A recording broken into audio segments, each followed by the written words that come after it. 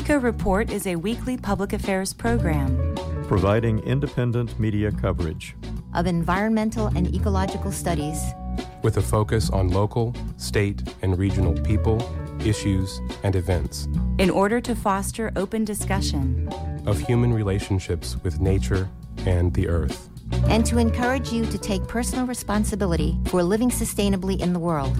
Eco Report is produced by an independent team of volunteers working at the studios of Community Radio WFHB in Bloomington, Indiana, and financially supported by listeners like you.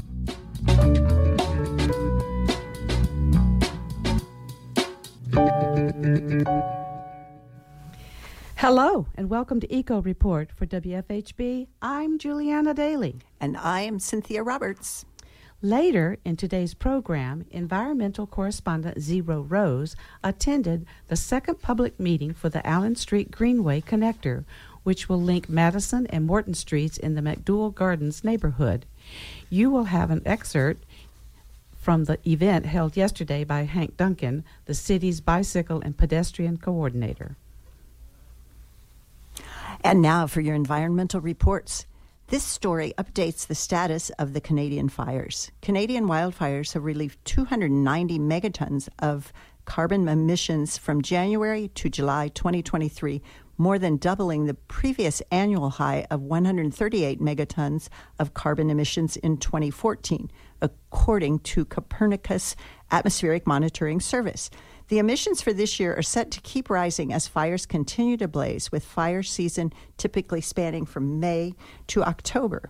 Canada's wildfire emissions this year make up about 25% of global total emissions from wildfires, Copernicus Atmospheric Monitoring Service reported. Major wildfires are currently burning across the country. According to the Canadian Interagency Forest Fire Centre, there are 1,052 wildfires burning in Canada, with 666 of these fires considered out-of-control burns. The fires are particularly affecting British Columbia and Northwest Territories, and most of Canada's territories have been impacted by wildfires since May.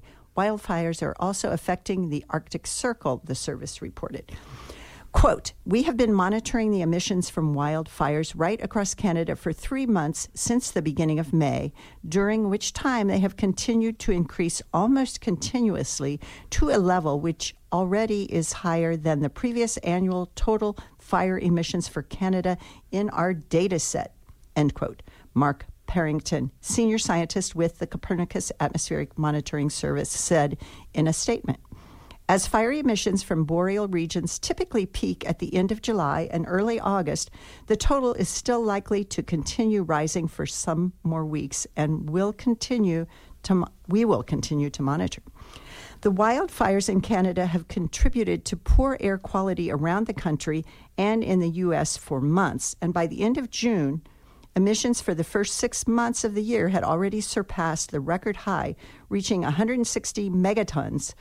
The 2023 fire season has also hit a record high for the amount of area burned, with over 32 million acres burned, Reuters reported. At the usual estimate, 32 million acres reflects nearly 13 billion trees.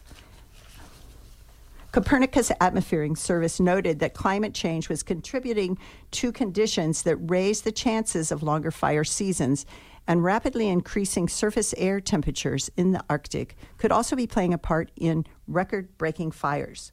One thing that is often overlooked by mainstream media is that nearly all of Canada forests are now warm enough to be targeted by beetles. Between fire and beetles, the future of Canadian forests is not bright.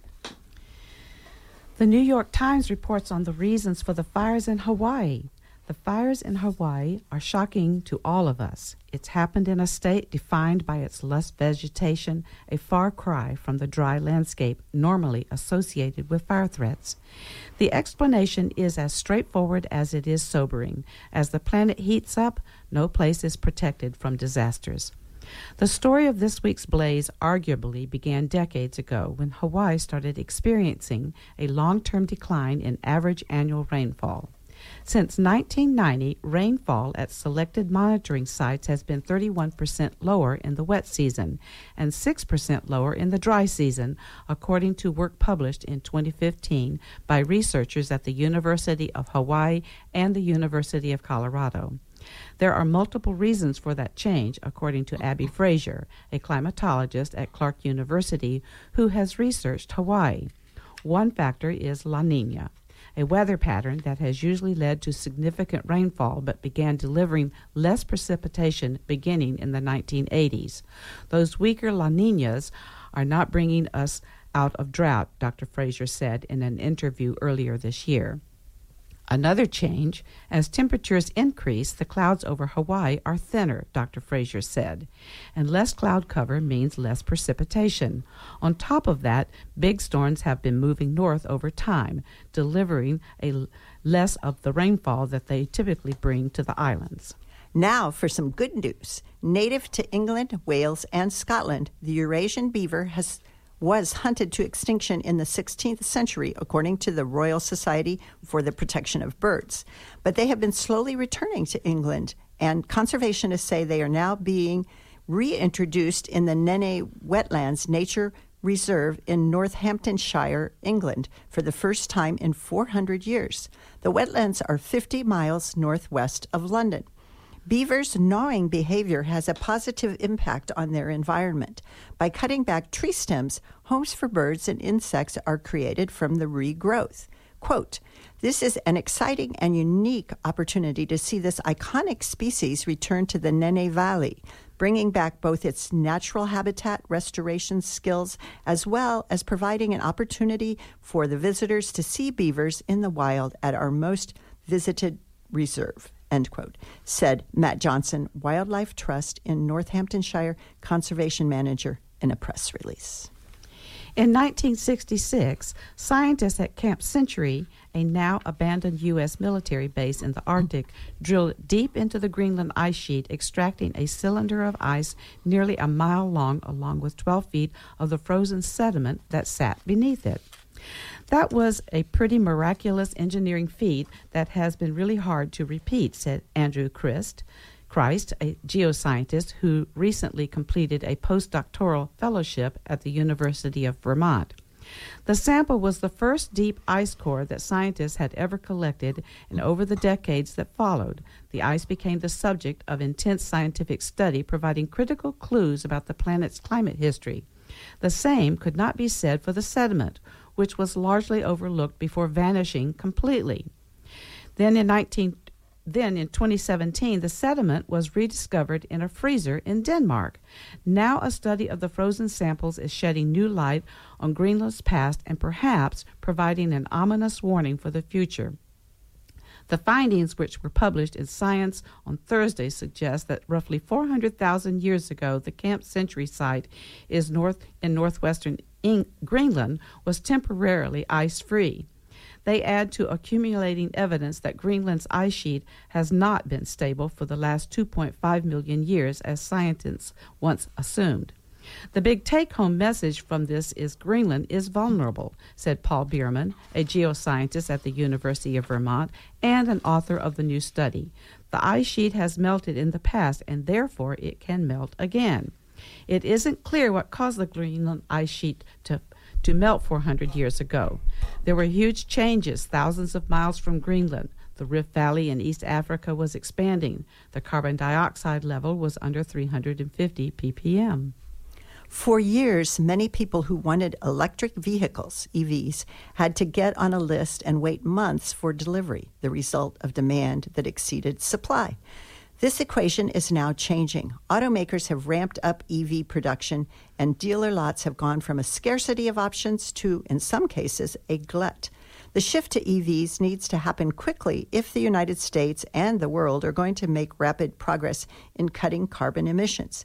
But we don't yet know how large the public's appetite is for electric vehicles or whether auto dealers are ready to sell them in large numbers.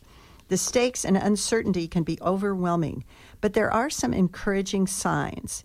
In the first half of 2023, U.S. customers bought 556,707 electric vehicles, which was up 47% from the first half of last year, according to Kelley Blue Book.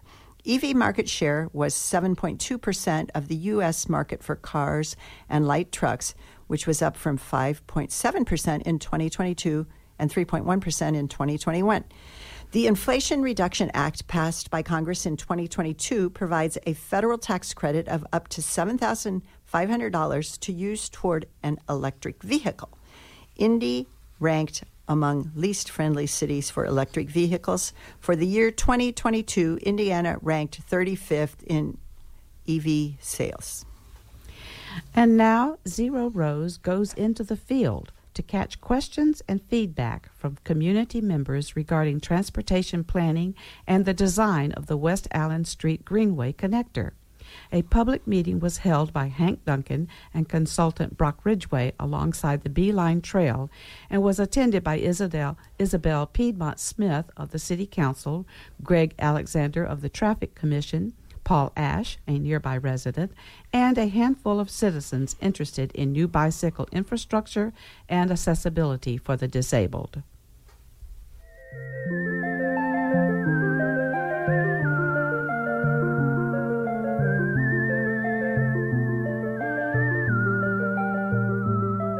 And keep in mind that the way planning is going now, Bloomington Transit would be here instead of Auto Heaven.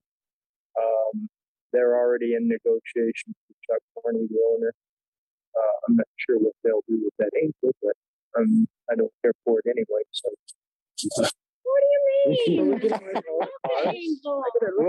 We'll put it in your yard in place of the planter that got creamed. Then somebody will just run in. Yeah, there you go. That would be the end of it. Yeah, I mean, and I doubt that there would be egress for the buses, onto Allen here. There just wouldn't be room. There'll still be Storage Express, but it won't be as much as before. And we already don't have the motorcycle shop on the corner of Walnut and Allen.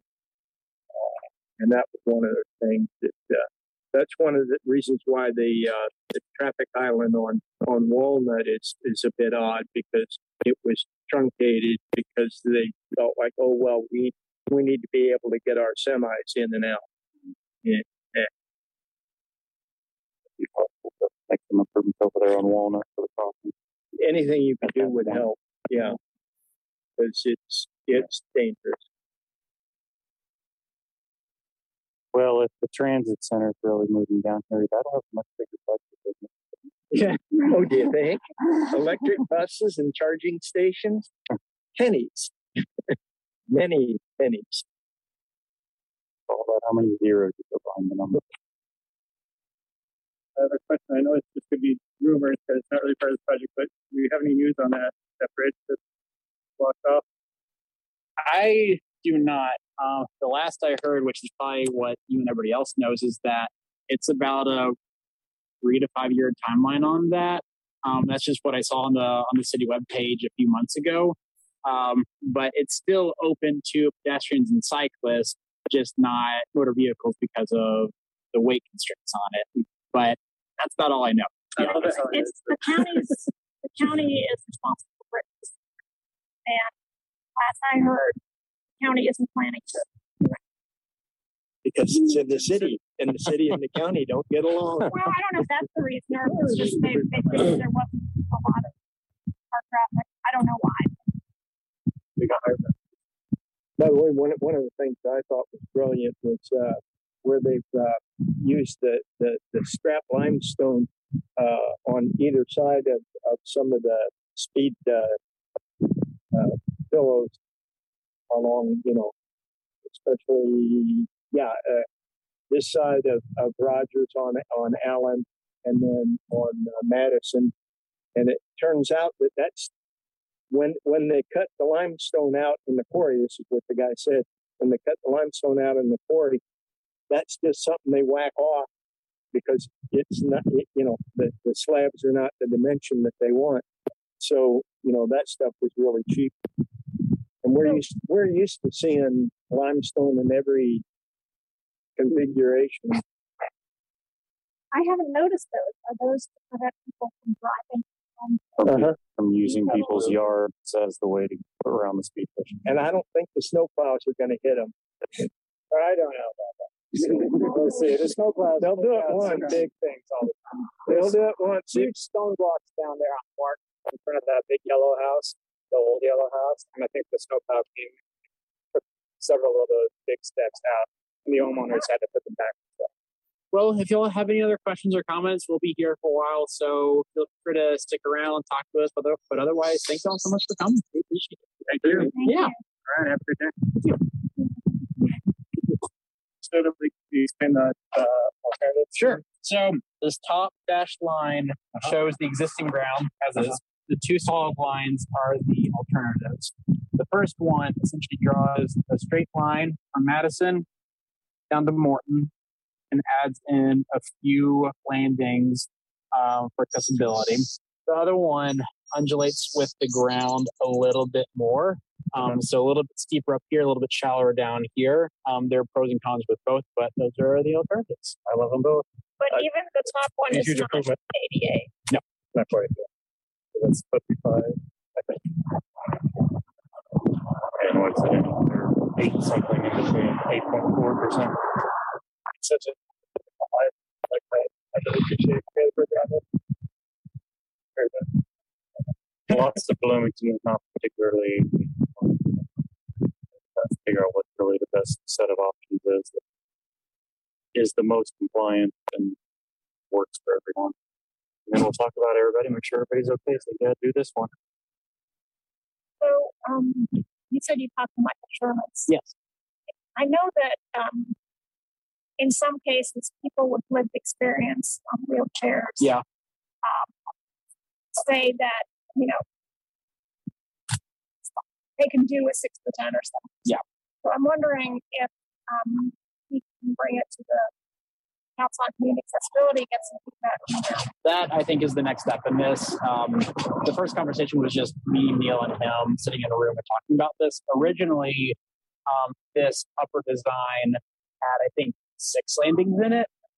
That is what the ADA standards call for.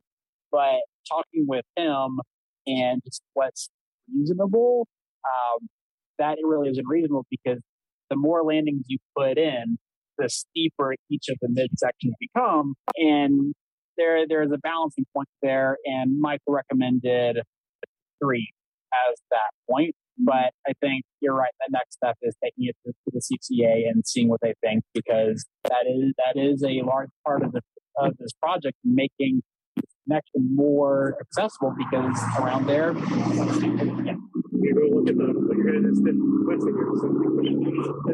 See, Greg. And those rain gardens actually work. When you get as much rain. And you were, my name? Yeah. Brock Ridgway. Okay. You are certain department? I'm working for the city as a consultant. Okay. Yeah, I'm recording for the radio station. Okay. Thank you.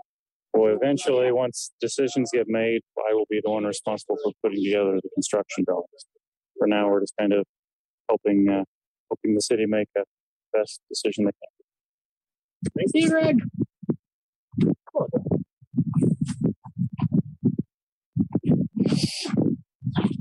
If Greg's smiling, you're doing well. He's quite critical. Well, it's a tough little nut to crack. Yep. And so we are talking right through there? Yeah, right through here. Right there. We have the East Allen Neighborhood Greenway that goes from here to Bryan Park. West down goes from Madison, Patterson. This would be the final connection to this whole corridor. And what's the rest of the timeline on punching through there? Punching through here, it's pretty wide open right now.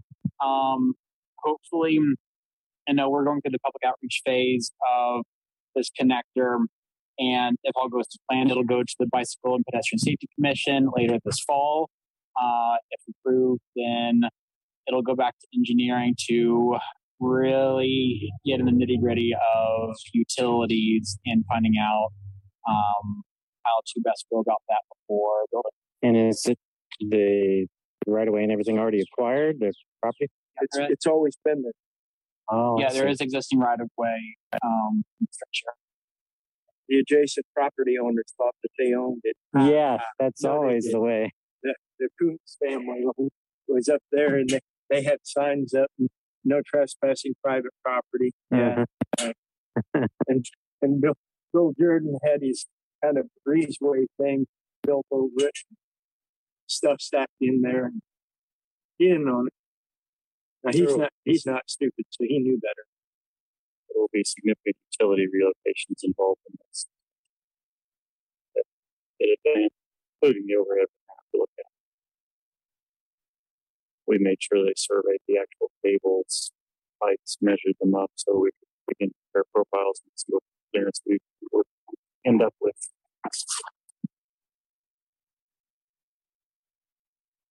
So a lot of trees. Tentative date on going through as far as at least aspirational? In terms of the Bicycle and Pedestrian Safety Commission? Being actually open for riders. Oh, open for riders. I don't think we have a date on that just yet. Not this calendar year. Get out your crystal ball. But possibly next calendar year. Possibly. Depends on a lot of things falling into place the right way, right time. Is any of the Infrastructure Reduction Act, is any of that feeding into this? Infrastructure Reduction Act, does that feed into any of the funding? I mean, part of the issue we don't know exactly the timelines. We don't know what the funding is. I know the administration is putting up signs all over the country saying Biden did this in all these Republican districts and stuff that are taking credit for the infrastructure that they're doing. And so they're putting up signage everywhere on every of these projects. So that might say, hey, well, do you a big fancy sign. It might help expedite. Yeah, the Republican governors have always been real big. Oh, yeah, look at what we're doing, blah, blah, blah. I voted against it before I was for it. Except they were all for I-69. I hated it.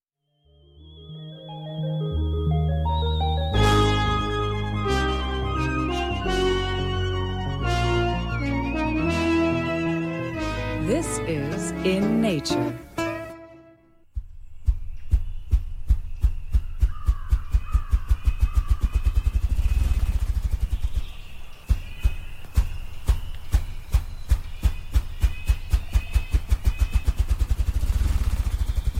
I am Juliana Daly, and today's In Nature segment is about an endangered species known as the ruffed grouse. The ruffed grouse is between 15 to 19.5 inches in size, about the size of an American crow. It is found in forests from the Appalachian Mountains across Canada to Alaska. It is non-migratory. The dappled grayish or reddish ruffed grouse is hard to see, but its drumming on air display is a fixture of many spring forests. The ruffed grouse has a cocky crest and a tail marked by a broad, dark band near the tip. Displaying males expose a rich black ruff of neck feathers, giving them their name. You can find them foraging on the forest floor for seeds and insects. The drumming sound comes from them beating their wings while standing on a log. The ruffed grouse is listed as a common bird in steep decline by Partners in Flight. The grouse's immense popularity as a game bird has led to controls on season length, bag limits, and area closures, as well as to extensive efforts to improve habitat through management practices that encourage early successional forest. The habitat has declined where forests have matured to fire control and limits on logging. Pesticide use can affect insect populations that chicks rely on as well.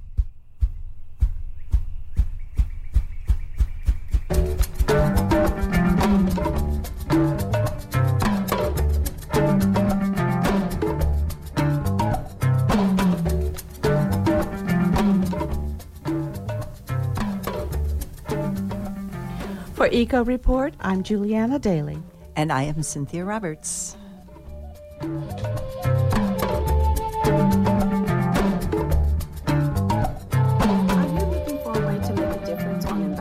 issues? Here at Eco Report, we are currently looking for reporters, engineers, and segment producers. Our goal is to report facts on how we're all affected by global climate disruption and the ongoing assaults on our air, land, and water. We also celebrate ecologists, tree huggers, soil builders, and an assortment of champions who actively protect and restore our natural world, particularly those who are active in South Central Indiana. All levels of experience and all ages are welcome, and we provide the training you'll need. WFHB also offers internships. To volunteer for Eco Report, give us a call at 812-323-1200 or email us at earth@wfhb.org. Now for some upcoming events.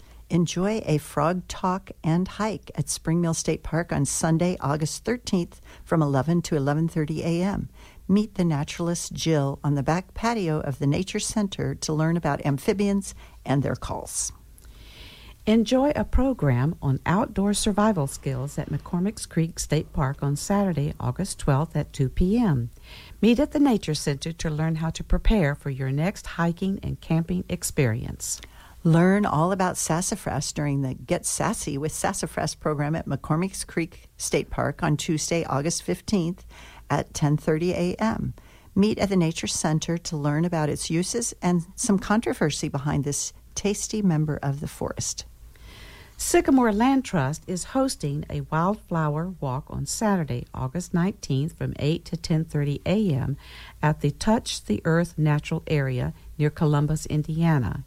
Enjoy the prairie habitat on the 10-acre native wildflower meadow with Education Director Mary Wells. Sign up at events at sycamorelandtrust.org. Brown County State Park is hosting an event titled Timber, Understanding the Timber Rattlesnake on Saturday, August 19th from 3 to 4 p.m. in the Nature Center.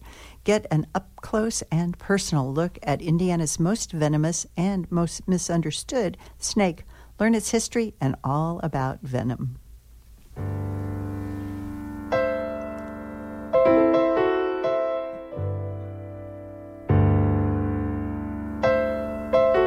And that wraps up our show for this week. Eco Report is brought to you in part by MPI Solar, a Bloomington business specializing in solar hot water, solar electricity, and solar hot air systems. MPI Solar designs and installs solar-powered generation systems that encourage independence and individual responsibility. Found locally at 812-334-4003 and on the web at mpisolarenergy.com. This week's headlines were written by Norm Holy. Today's news feature was produced by Zero Rose and edited by Noel Herhushke Snyder. Juliana Daly assembled the script, which was edited by Zero Rose. Juliana Daly compiled our events calendar. Kay Young and Noel Herhushke Snyder produced today's show. Kay Young is our engineer. For WFHB, I'm Juliana Daly. And I am Cynthia Roberts. And this is Eco Report.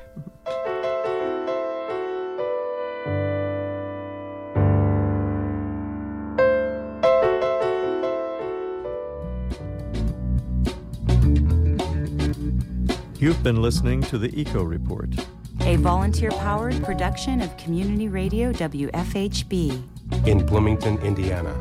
Available for download and podcast at news.wfhb.org.